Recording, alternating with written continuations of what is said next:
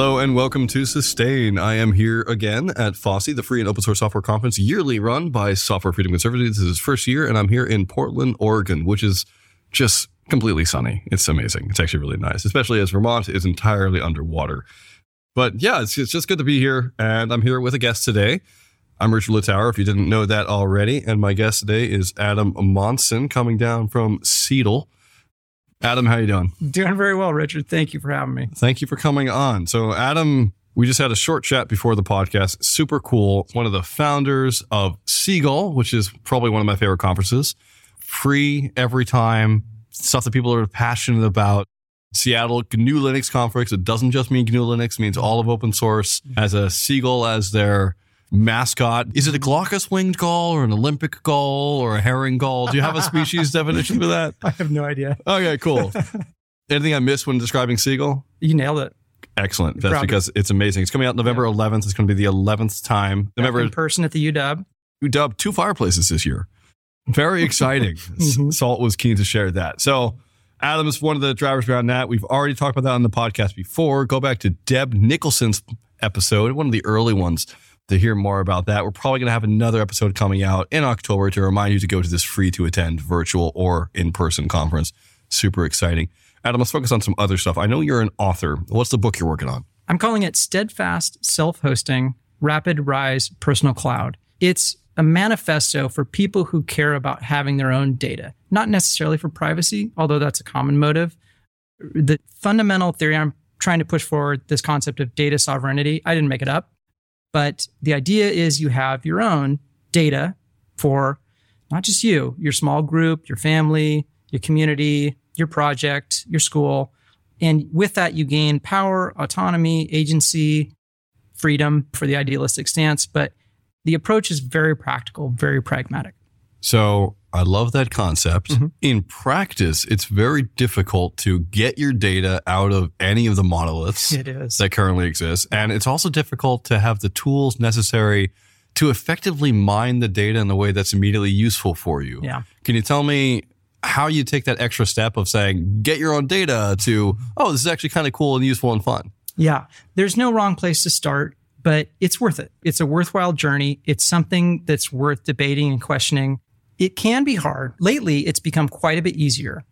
You can take out your data from quite a few places, and migration into different FOSS servers is possible and supported and encouraged quite a bit. I focus on Nextcloud quite a bit, no affiliation, but I think their software is great for hosting and sharing your own files. And they have a connector to grab your data off any of the big public clouds, for example. You can just migrate it right in, and they help you do that right in the software. So I think Next the same as Vercel? Nextcloud was a fork of OwnCloud. Okay, different. Okay, got it. Yeah, it gives you like kind of your own Dropbox or Google Drive, that kind of thing. It's great that you tell me how to do it easily. Yeah. What's the first step that I would want to do as a naive user trying to own my own data? How would I get started? Get my book, for sure. Very good pitching. Well, it is hard to know where to start. It's not that hard to start. But there's so many choices out there that it's hard to know what to start with and what's worth your time. So that's what I focus on in the book. It's designed to be not too long, not comprehensive. It's not like a massive Linux, how to do everything to a server manual. It's what you need to do to help the people you care about, your group, help them own their data, help them migrate it in, whatnot. And the first step to that is you have to get a piece of hardware and stand up some services so they can use it, so they can put it behind their phone, right? Their phone can talk to it rather than a big public cloud. You're locked in, whatnot. You want to have your data for you to pass on. We work hard to curate our data. So the idea is you could get my book and get a start at setting up your own server and services for your group. I've never thought about self-hosting my eBird data first and then using APIs to submit it afterwards. Would that change the way you think about your data or what kind of things? It would get me a whole lot closer towards building my app. So when I'm birding on the highway, which you shouldn't ever do, drive responsibly, people. Don't do that. You could just click a button and say, saw a crow at this time. It'll log the location and then it'll save it on my... Anyway, that's just where my brain went. Long-time listeners, I apologize for bringing up birds yet again. There's lots of reasons to do it though, right? There's a chilling effect when you're trying to share something sensitive with a friend and you usually just give in to like, okay, just here's the doc, here's the link. I use Signal as much as I can. Yep, great. But after that, like Docs, like I use Google Docs for this podcast. Yeah. I really should be using CryptPad. Don't know why I don't. I just haven't made that switch yet. It's slightly harder, right? Slightly more hassle. Yeah. And then somebody else sees it and they're a little slightly more confused. I think Nextcloud is one tool it's kind of the current thing that fits that gap. Cool. But it does that for a lot of people. It can bring you up to speed by showing you familiar interfaces. Oh, here's a doc, here's a document. Yeah. And I can get at it from the web or from a mobile device. And I don't care where it's stored. But in this case, great. You've done the work ahead of time to set up a server and services. So you can trust where it is served. And it works quite well. I would say for me, I trust it more. It's more robust than when I did put things in the public cloud. I try not to. But again, you ask like where to start, why. Nobody's 100% anything. It's worth working on, I would say. So you're an author. Is this your first book? Yeah. Exciting. Why are you an authority on this subject? I've been curious for quite a while. I've been in tech for quite a while and done different things, used other people's servers. I've self-hosted quite a bit for decades, but never, I guess I would say, committed my family to going along with this with me. And they agreed to. And I said, I'll stand this up and you can use it and we'll talk through what I think that is just a key part. Like if it's just for you, I don't care, man. And it's like everybody, them their own, that's great. But when it's a group, it can be very empowering. It's more meaningful, honestly, when you're doing it for more than one person, you share. So what I did was I stood this up. I took the time to do it right and I kept it going. I wanted no unplanned outages for a couple of years. I tried to treat it like a real server where I've got customers and everything. Well, my customers are right in the house with me, and I already care about them. So that made it easy to 24/7 hour complaint line right there. Luckily, not too many. Cool. They're very understanding. They give me a lot of leniency, but they do make use of it also. They're the reason I'm doing this. And I hope they agree when they come see my talk tomorrow. Segueing a bit. Love that. It's great. Basecamp recently said that they've switched from being in the cloud to hosting their own servers. And as a result, they're saving $7 million over the next 5 years because the cloud never works for them. That's a business operation. That's a business shift. And, I used to host another podcast called Committing to Cloud Native where I talked about the cloud and I sort of stopped doing it at some point. But I'm just curious, have you thought about pitching any of the book towards businesses to host their own data as opposed to just individuals?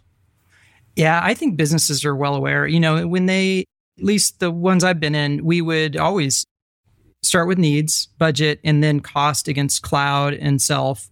And generally it comes to cloud hosting because of the convenience. You're just, I don't care where the servers are, the power, this and that. And then you kind of short-term jump on it. And then you're not thinking long-term. Because I think it is generally a short-term play just to throw it in the cloud. And I'm not surprised that Basecamp is saving millions. Other companies, it seems like, they get big enough and they have enough compute needs. It's usually compute, not storage, that ships them over into hosting their own. But I think the concepts are useful to businesses. I think people working in these bigger businesses, let's say mid-size, maybe a little beyond startup, but they are probably already familiar. And those people doing their sysadmin, adminning their cloud servers and such, they should walk through this exercise too. They should have a home lab. They should practice this stuff. They need to learn the fundamentals of sysadmin and containers and all the different ways to host and stuff like that. So I think they could find a lot of use out of this.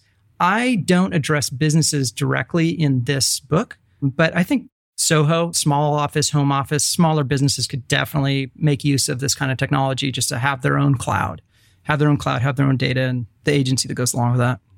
I'm not an industry expert on this, so this question may be naive.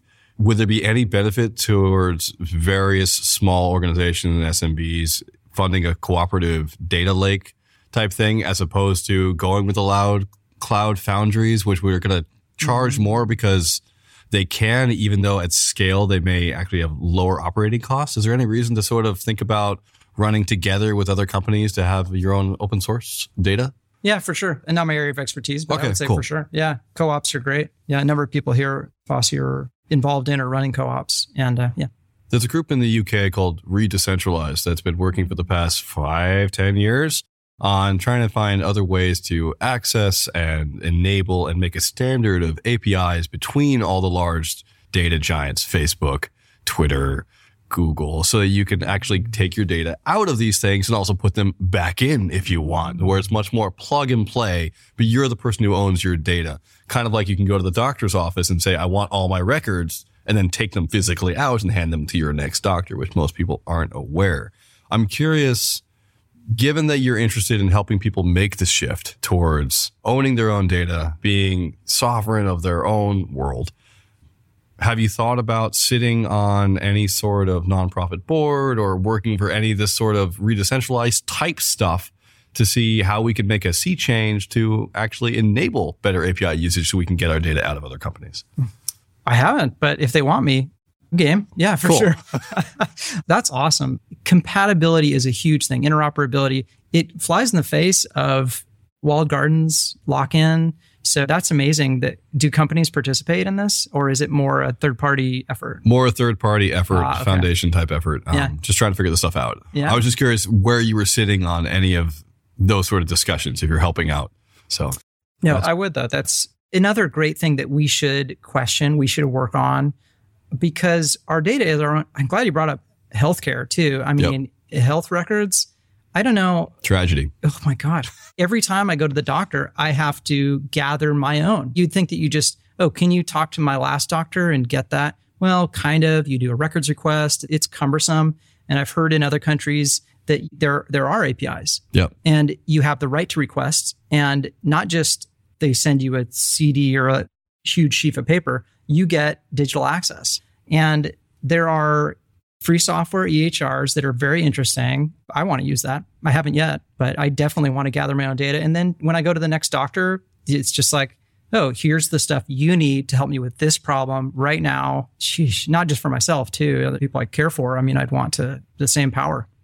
One more weird question, which is you mentioned the word sovereignty. Digital sovereignty is normally used in open source spaces to mean a lack of reliance on another country's technical prowess. So for instance, the Sovereign Tech Fund coming out of Germany, which is an idea to basically try and make Germany less reliant on American tech.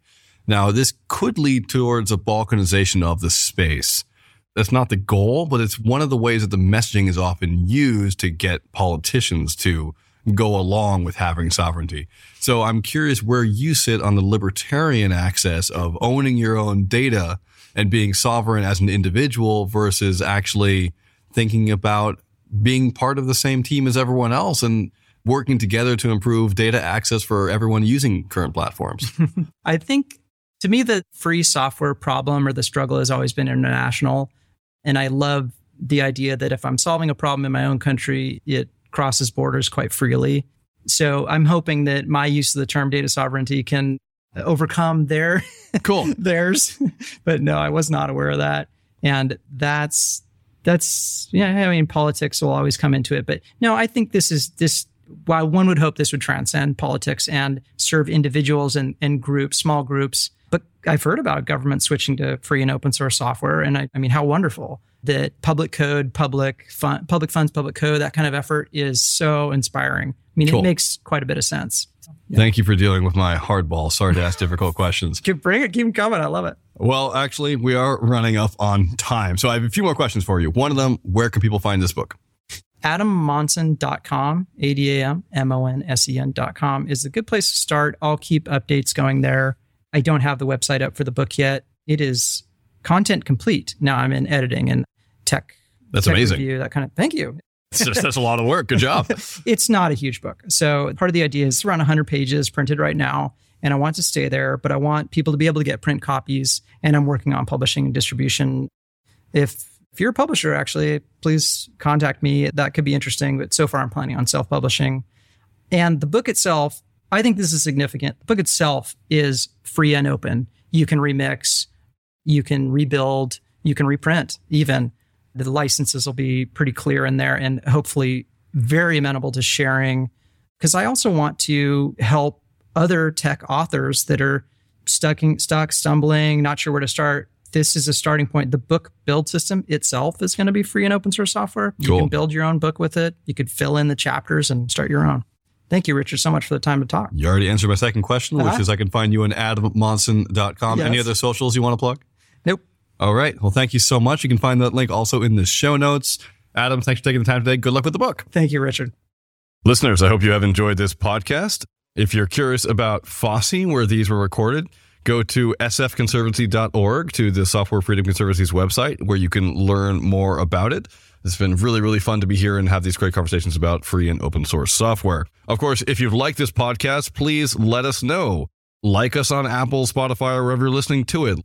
Email us at podcast@sustainoss.org. Give us any thoughts or comments or queries or complaints. We would love to hear them. And of course, please tell your friends. Word of mouth is the single best way to get more listeners on this podcast.